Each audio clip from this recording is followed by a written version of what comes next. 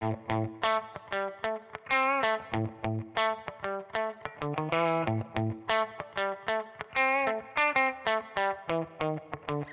back to Behind the Screens. I'm Matthew Liebman from Movio. And I'm Simon Burton from Numero. Hey, this is one of the saddest weeks at box office in recent memory, Simon. There were no wide new releases in the domestic market. Of course, it was supposed to be Morbius' debut, but Sony then moved that to April 1st. And the top grossing new release came in at number 17. It was Adrian Brody in the film Clean, which is the way I think the auditoriums looked after each session, given there was no one in there to spill popcorn. Yeah, fair to say that. Clean. I think it was about $160,000 from 260 screens. That wasn't not exactly setting the world on fire there. So yeah, Spider-Man: No Way Home continues its reign at the top of the domestic box office with $11 million this past weekend. And no surprise, but some exceptional holds given the lack of additional wide releases coming into the market this past weekend. Yeah, I mean, one thing I did notice over this weekend was because of that new release drought, actually a number of titles expanded in theaters, not just held. So additional theaters being rolled out for a number of new titles there. There was, yeah. We saw an increase in screens with The Kingsman and Ghostbusters Afterlife. And not surprising, their box office either held the same as the previous week or up slightly on the previous week as well. And some films didn't even need to add screens to enjoy strong holds. If we dive into the domestic box office a little bit more from this past weekend, Scream held the number 2 spot with only a drop of 40% from the previous week, which is exceptional for that film. Sing 2 with nearly $5 million and a drop of only 16.5%. So one of the things that I've noticed here, Simon, as these films expand or as they hold, especially a couple of titles that are now available at home, like Sing 2, which you can rent for just under $25, or Ghostbusters Afterlife, which can be bought on iTunes for $19.99, is that if an exhibitor is going to drive people back into theaters, there needs to probably be some motivation. And that could be a price-based discount, could be some other form of value add. But really, to get people off the couch this late in their seasons, when they're available at home, it's not just enough to do an FYI email blast. So that's the domestic market. Is it any more exciting overseas, though? There's no huge releases overseas at the moment, Matthew, but if we take a quick look at the Chinese box office market, their total box office this past weekend was $27 million. Compare that to the domestic box office of $37 million. But they're bracing themselves for the enormous Chinese New Year box office run, which commences on the 1st of February. Some industry expectations that they'll gross over $1 billion in the next 7 days in the Chinese box office. So yeah, a lot of business there to celebrate the commencement of the Year of the Tiger, I believe, this year. The lead film there is Watergate Bridge, or the sequel to the Battle at Lake Changjin, which released this same time last year and grossed over $900 million. So I'm interested to see if that sequel can deliver the same box office result as the first one did last year. And there've been a couple more moves, one of note in the domestic calendar. What shifted most recently, Simon?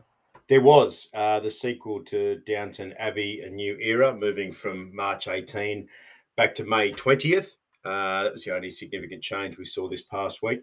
So we move on to this week's interview, perhaps the perfect guest to join us this week, given the lack of new theatrical releases in the market. Matthew, who did you have a chance to speak with this week? Yeah, we spoke to Grania Clark, who's the managing director of the Event Cinema Association. So let's play the interview. My guest today is Grania Clark, who's been the managing director of the Event Cinema Association since October 2018. The ECA is the primary global trade body for the alternative content sector.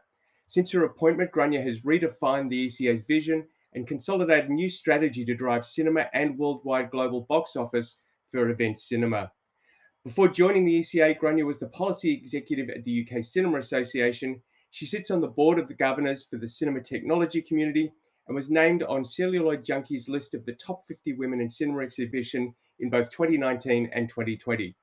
Grania was one of the pioneering mentees and then subsequently the first mentee to mentor on UNIC's Women's Cinema Leadership Program. It's a mouthful. Thank you for coming on the pod today, Grania. Thank you for having me, Matthew. Well, you did it. I just had to read it back. That's all we do here. Exactly. So let's start at the very beginning. Can you give me a definition of event cinema and how it's evolved over the years?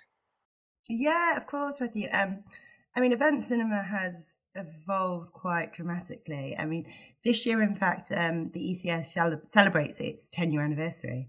But again, that's not 10 years to mark from when event cinema content started being played in cinemas. I mean, that dates back even further. I mean, as we've sort of seen over the years, and particularly when I joined 3 years ago, it's evolved quite substantially. And, we've done a lot of work around kind of define this, more so as well to kind of bring a little bit more consistency with how event cinema is recorded through box office. So it helps us with our data analysis. So the short version I always give people is it's basically anything that's not a feature film presentation. That's the short version. So there's sort of two methods to it in terms of how it's defined. So it is the type and the nature of the content. And from what we've seen in that, it's anything from concerts, ballet, opera, theatre, live gaming, live sport events, stand-up comedy, documentaries, arts exhibitions. The list is endless, as we sort of see.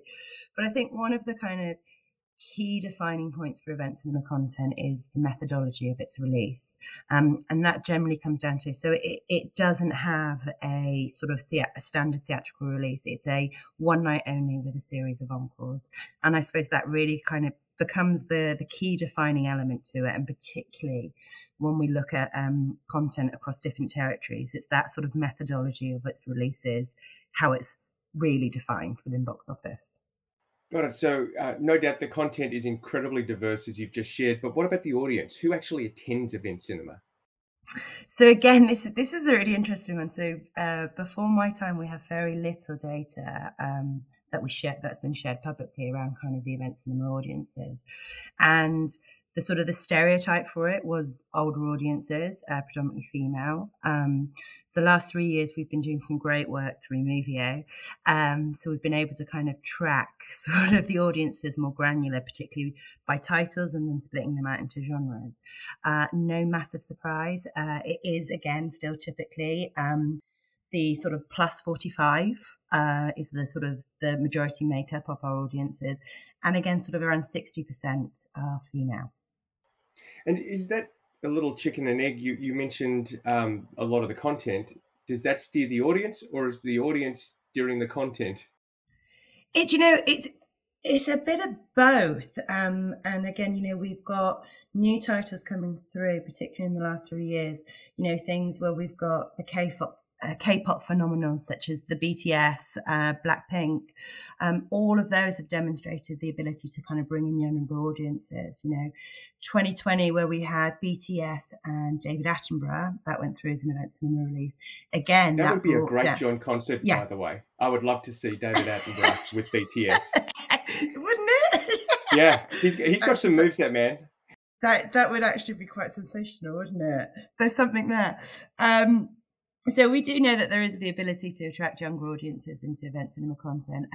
Fleabag is another good example, which kind of really sort of gave us a varied age demographic.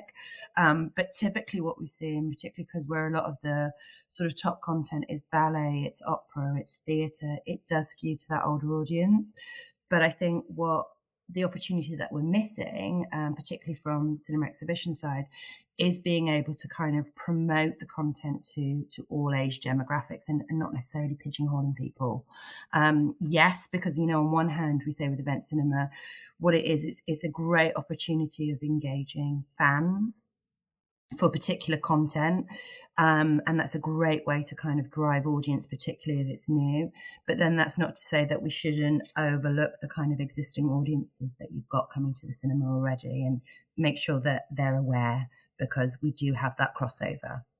Yeah, absolutely. And so when you talk about that crossover, do you see that happening much with audiences? Is your female over 45 seeing the latest Meryl Streep and Judi Dench film, or do they stay in the event lane and not cross over so much?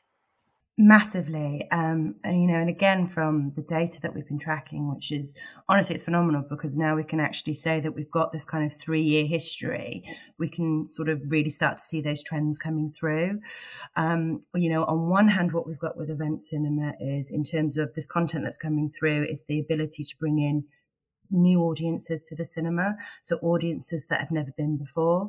I think even in 2020, it was sort of like 23% of people that came to watch an event cinema title in the UK were brand new to the cinema. It's phenomenal. I mean, that's a massive stat. We do have event cinema purists, but they're very small, again, looking back, and they're typically what you would expect them to be. So from the opera side, so they are your regulars, but they only count for around 3% of admissions of people that are going in terms of the event cinema audiences. So our crossover is actually quite significant, where we're seeing averagely around 70%. I think it was 63% in 2019 and 72% in 2020, where actually they're returning to the cinema to see other mainstream titles. Within that, you've got a granular breakdown in terms of what they will go and see, So again, this will probably come as no surprise, but your K-pop audiences are equally quite highly likely to go and see a Marvel, a DC title. You've got that crossover. And again, your theatre audience, anything with Jim Broadbent, The Duke coming up, they would probably go and see that as well, or anything with Judi Dench. So you do have that crossover. It's just being getting more involved with the data that you have and making sure that you can target them effectively. Yeah. And talking of the data, how do these audiences behave, especially, say, concessions or average ticket price? Do they contribute when they see an event title the same way they might when they go and see a traditional theatrical release? The concession spend is a really interesting one, particularly in the event cinema sphere. Because again, what you see is a complete difference in spending between the different genres. So again, what we've seen is, so those that come to concerts, they sort of account for, in terms of our admissions, a massive sort of segment for us. So they're, a third of our overall admissions, but they're infrequent cinema goers. They're infrequent, but they don't spend anything while they're there. And one of the things that I quite like to champion, shall we say, is, the dwell time that you have for audience with event cinema content. You're typically looking at around 3 hours, and for a lot of content for opera and ballet and for the concerts and theatre, you have the interval. So you've got such an opportunity there to do an uplift on your concessions and sell in again.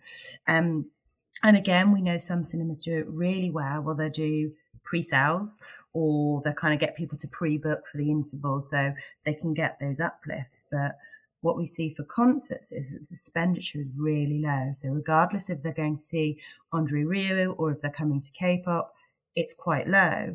Then on the flip side, those going to see theatre, opera, ballet, they actually spend quite a lot. So, for them, they do sort of take it as that full night out, and they'll have their glass of wine and they'll go and they're attended the whole thing. So there's a massive opportunity that I think we're missing more broadly in terms of increasing that expenditure.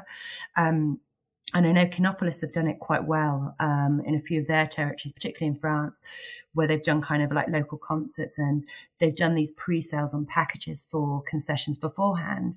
And, the opportunity you've got within there is even to include merchandise, particularly, if it's a concert or you've got something you can kind of sell to the fan. And that becomes quite an easy thing to kind of add on in your pre-sale with the booking is, add your drink, add your thing. And we can see, there's the opportunity to be more creative with what those concessions could be to add that package onto your ticket sale. Everyman are a good example here in the UK that do it quite well, and they'll do sort of themed cocktails, for particular events and stuff. So there's definitely an opportunity. Yeah, I think that pre-sale makes a lot of sense. I used to work for a cinema chain, though, where we designed mobile concession stands, not dissimilar to New York City hot dog stands. And we would walk them in the pre-show, and it almost feels like a rock concert. You could have that just stationed at the crossover entry for the whole show. Feels sort of in keeping with a live concert as opposed to theatre or ballet. Yeah, and I know that Coca-Cola started doing a trialing with apps in baseball games over in the US as well, where, you could kind of, again, do that thing, like pre-book your hot dog and your Coke for the break and stuff. And I definitely think there's an opportunity there because it's about making it easy for people. So it's something that they don't have to necessarily think about. It's there and it's done. Yeah, absolutely. And as much as we love an intermission, it's unusual. So we haven't ingrained the behavior. You go back and buy some more snacks and merch. So, of course, the ECA has a global perspective. Can you talk about which are the strongest markets for global performance, maybe as a percentage of box office, and who are the really fast emerging ones as well? Yeah, of course. And again, this is going back to kind of the first question, which was around kind of how event cinema is recorded. So actually collating consistent box office data for event cinema is quite challenging because it varies from territory to territory and how they classify it and then how it's recorded and how it goes through. So again, that's something we've been working on, of sort of coming up with the broad kind of genres to make sure that we can kind of get those analysis. And yeah, we've been working with Comscore on that. The UK, I think, is by far the most established and mature market. And again, there's probably a whole variety of reasons for that in terms of basically the origin of the project. A lot of it, kind of comes out from the UK, the commitment from the cinemas to do it, and it does work and perform quite well here. When we start to kind of look at other territories, we're seeing massive success with Australia and New Zealand, particularly in the last couple of years. Germany's a really interesting market. That seems to be going quite strong. When you're looking at, so the UK, let's say we take it back a step, sorry. So UK is typically, we'll discount 21 because it wasn't the best year for us in box office. But, typically event cinema for the UK is around 3 to 4% of box office, and that's quite significant. And the other caveat I always sort of throw in is the context of that percentage. If we go back again to what I was saying, you're looking at a limited run of screenings per title. Typically, again, UK will probably have the biggest number of releases, which could averagely be around 130 releases on a year of new events. And each of those having, say, 3 to 4 averagely screenings within one site. And again, you're probably looking at around 60% take up from cinema sites across the country for a big release. So if you take all of that into account, that 4% is actually quite significant, in terms of occupancy and how well it's doing. You're never going to have an all screens, all shows, so it won't have that box office potential to take as much as, a normal theatrical release would. So that's super impressive. I mean, another big markets that we're seeing is Australia, as I said, New Zealand, which is sort of sitting around that 3 to 4%. Brazil has been a phenomenal growth area, South America, indeed, Argentina as well. They love the K-pop. Like it's literally for Brazil. It's literally BTS or UEFA football. Yeah, UEFA football is pretty much is what they want. And as I said, Germany's again is another really interesting one. And there's what's really interesting when you start to kind of have a look at the breakdown of genres is how different genres perform in different territories. And again, there's sort of no rule of thumb of how knowing what will play well. So here in the UK, we've sort of had this kind of battle between theatre and concerts. And, I think it is, we can firmly say that concert is globally the biggest growth genre for event cinema that we've seen in the last 3 years. But again, within concerts, that's quite wide because you've got classical concerts as again to kind of rock and then K-pop. But that is by far, I think, the kind of the biggest and strongest genre across all the territories that we see. That's quite good. But then you look at Germany where it's pretty much it's rock or it's opera. And again, the US is a really interesting one as well because we've seen box office growth there in the US. And that sort of, again, sits at 1%. But as I said, back to before, 1% of the US market, that is actually quite significant. And again, when you look at a wide event cinema release, that's, you're looking at around sort of 600 sites in the US. And if you think about the number of total sites in the US, again, there is this significant opportunity there to increase that further. So there's the appetite there. It's just getting it out further and kind of knowing what works. And again, we've seen a big uplift in the US as well in terms of sporting events. So I do think that's another thing that we'll be looking at more in the future. So it's quite varied when you kind of look at it, and if you think, okay, you've got New Zealand and Australia. So Australia again performs really well with theatre and concerts. New Zealand performs really well with opera and classical concerts. And when you talk to that Australia and New Zealand 3 to 4% of box office, I mean, for context, domestically produced films hover around the 7 to 8% mark in an average year. So that's a huge contribution when you put it in context to what Australian movies are making in their own backyard and cinemas. You started answering that question, giving some context to the strongest markets and what contributed to that. But if we take it down to the exhibitor level, what have you seen amongst the most successful exhibitors, and what could other listeners here take from that to drive event cinema in their own circuits? I mean, I do think this comes down to how well you market the content, and the content providers on our side are really good at sort of doing that fan engagement and sort of tapping into that fan base and promoting it widely. And I think cinemas more generally, I'm very cautiously saying this because I really don't want anyone to feel offended, could be better at sort of marketing more effectively and proactively their event cinema content. I mean, there's a lot of sites that I go on to and it's very hard to tell if they're playing event cinema content. And again, I think in terms of when you're emailing out, don't pigeonhole your audiences too much. So if you've had an opera goer, don't just send them the opera titles, let them know what else is on, because you will pick up other people that are thinking, oh, I didn't know that was on.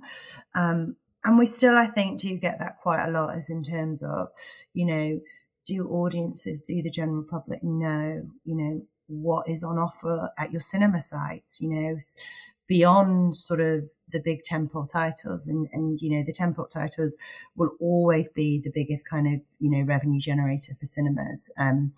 But equally, there's a lot more that cinemas are doing, even beyond event cinema, even like domestic product, their own kind of events, sort of, or when they've eventized something, or bespoke kind of pieces that they do. And I definitely think that there's more that we can learn from each other about how to kind of more effectively market it, so that your audiences know what you're showing. Yeah. So what is the next frontier for event cinema? What's coming up next? One of the other interesting things that we've seen, and actually I didn't mention it before, was particularly like in France, is a massive growth in anime content, and that's been phenomenal. And we've seen a huge growth in that area. And kind of also like coupled with that, what's been really interesting, and again, we've seen it with the K-pop as well, is around sort of using the kind of premium formats such as 4X and 4DX for event cinema titles, which is a really kind of interesting concept. And they've done it again with, so Demon Slayer, they had it with 4DX, and I know that they've done a couple of the latest sort of BTSs with it. So it'd be really interesting to kind of having a look at that, and particularly for us in terms of attracting a younger audience. It's a really interesting concept. I mean, I don't think it would work necessarily for ballet, but I think there's something in there to explore. I think one of the other areas that we as the ECA haven't really kind of fully explored properly is gaming within cinemas.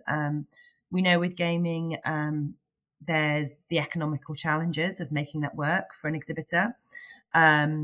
But I think there is sort of huge potential, and we've seen successes with League of Legends, but my eyes are being widely open to the world of gaming, and it's insanely bigger than I ever imagined it could be.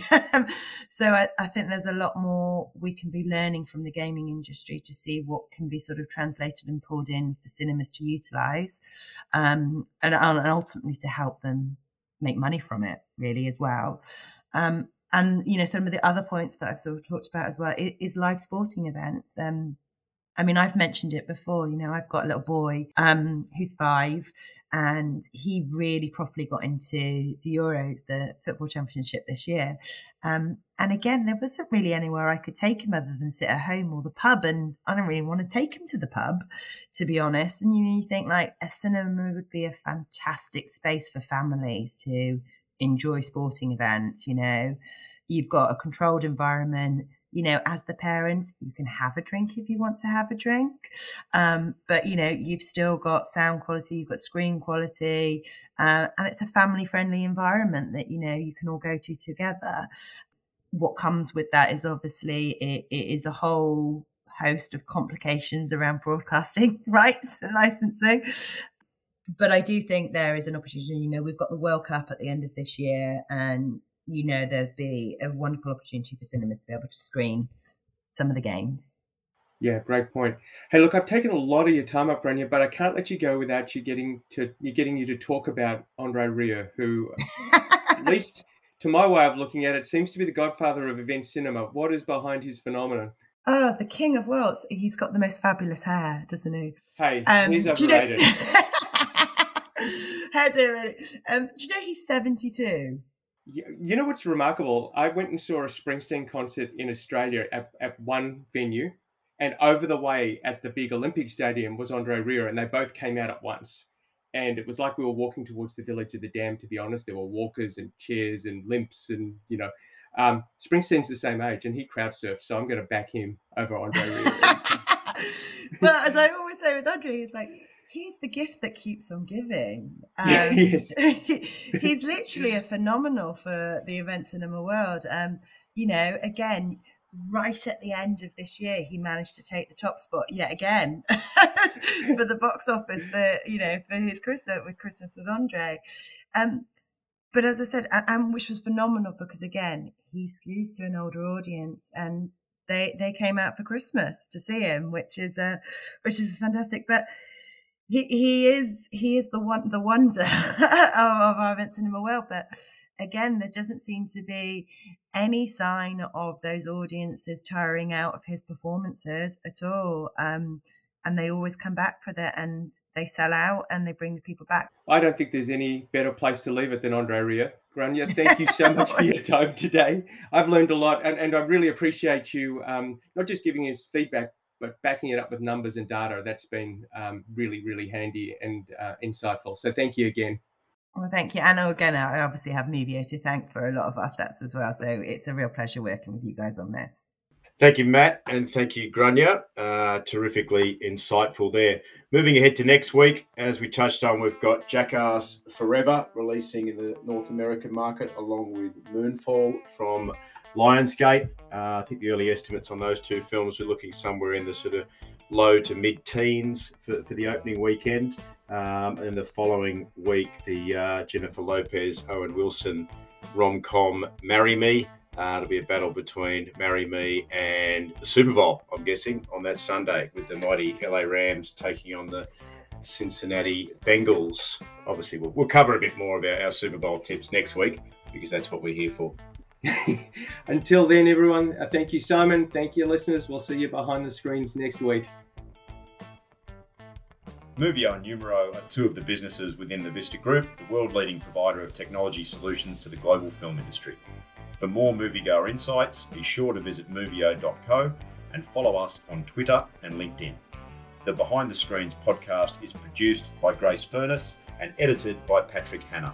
Additional support from Ryan Provencher, Georgia Culverwell and Christine Rizzolo.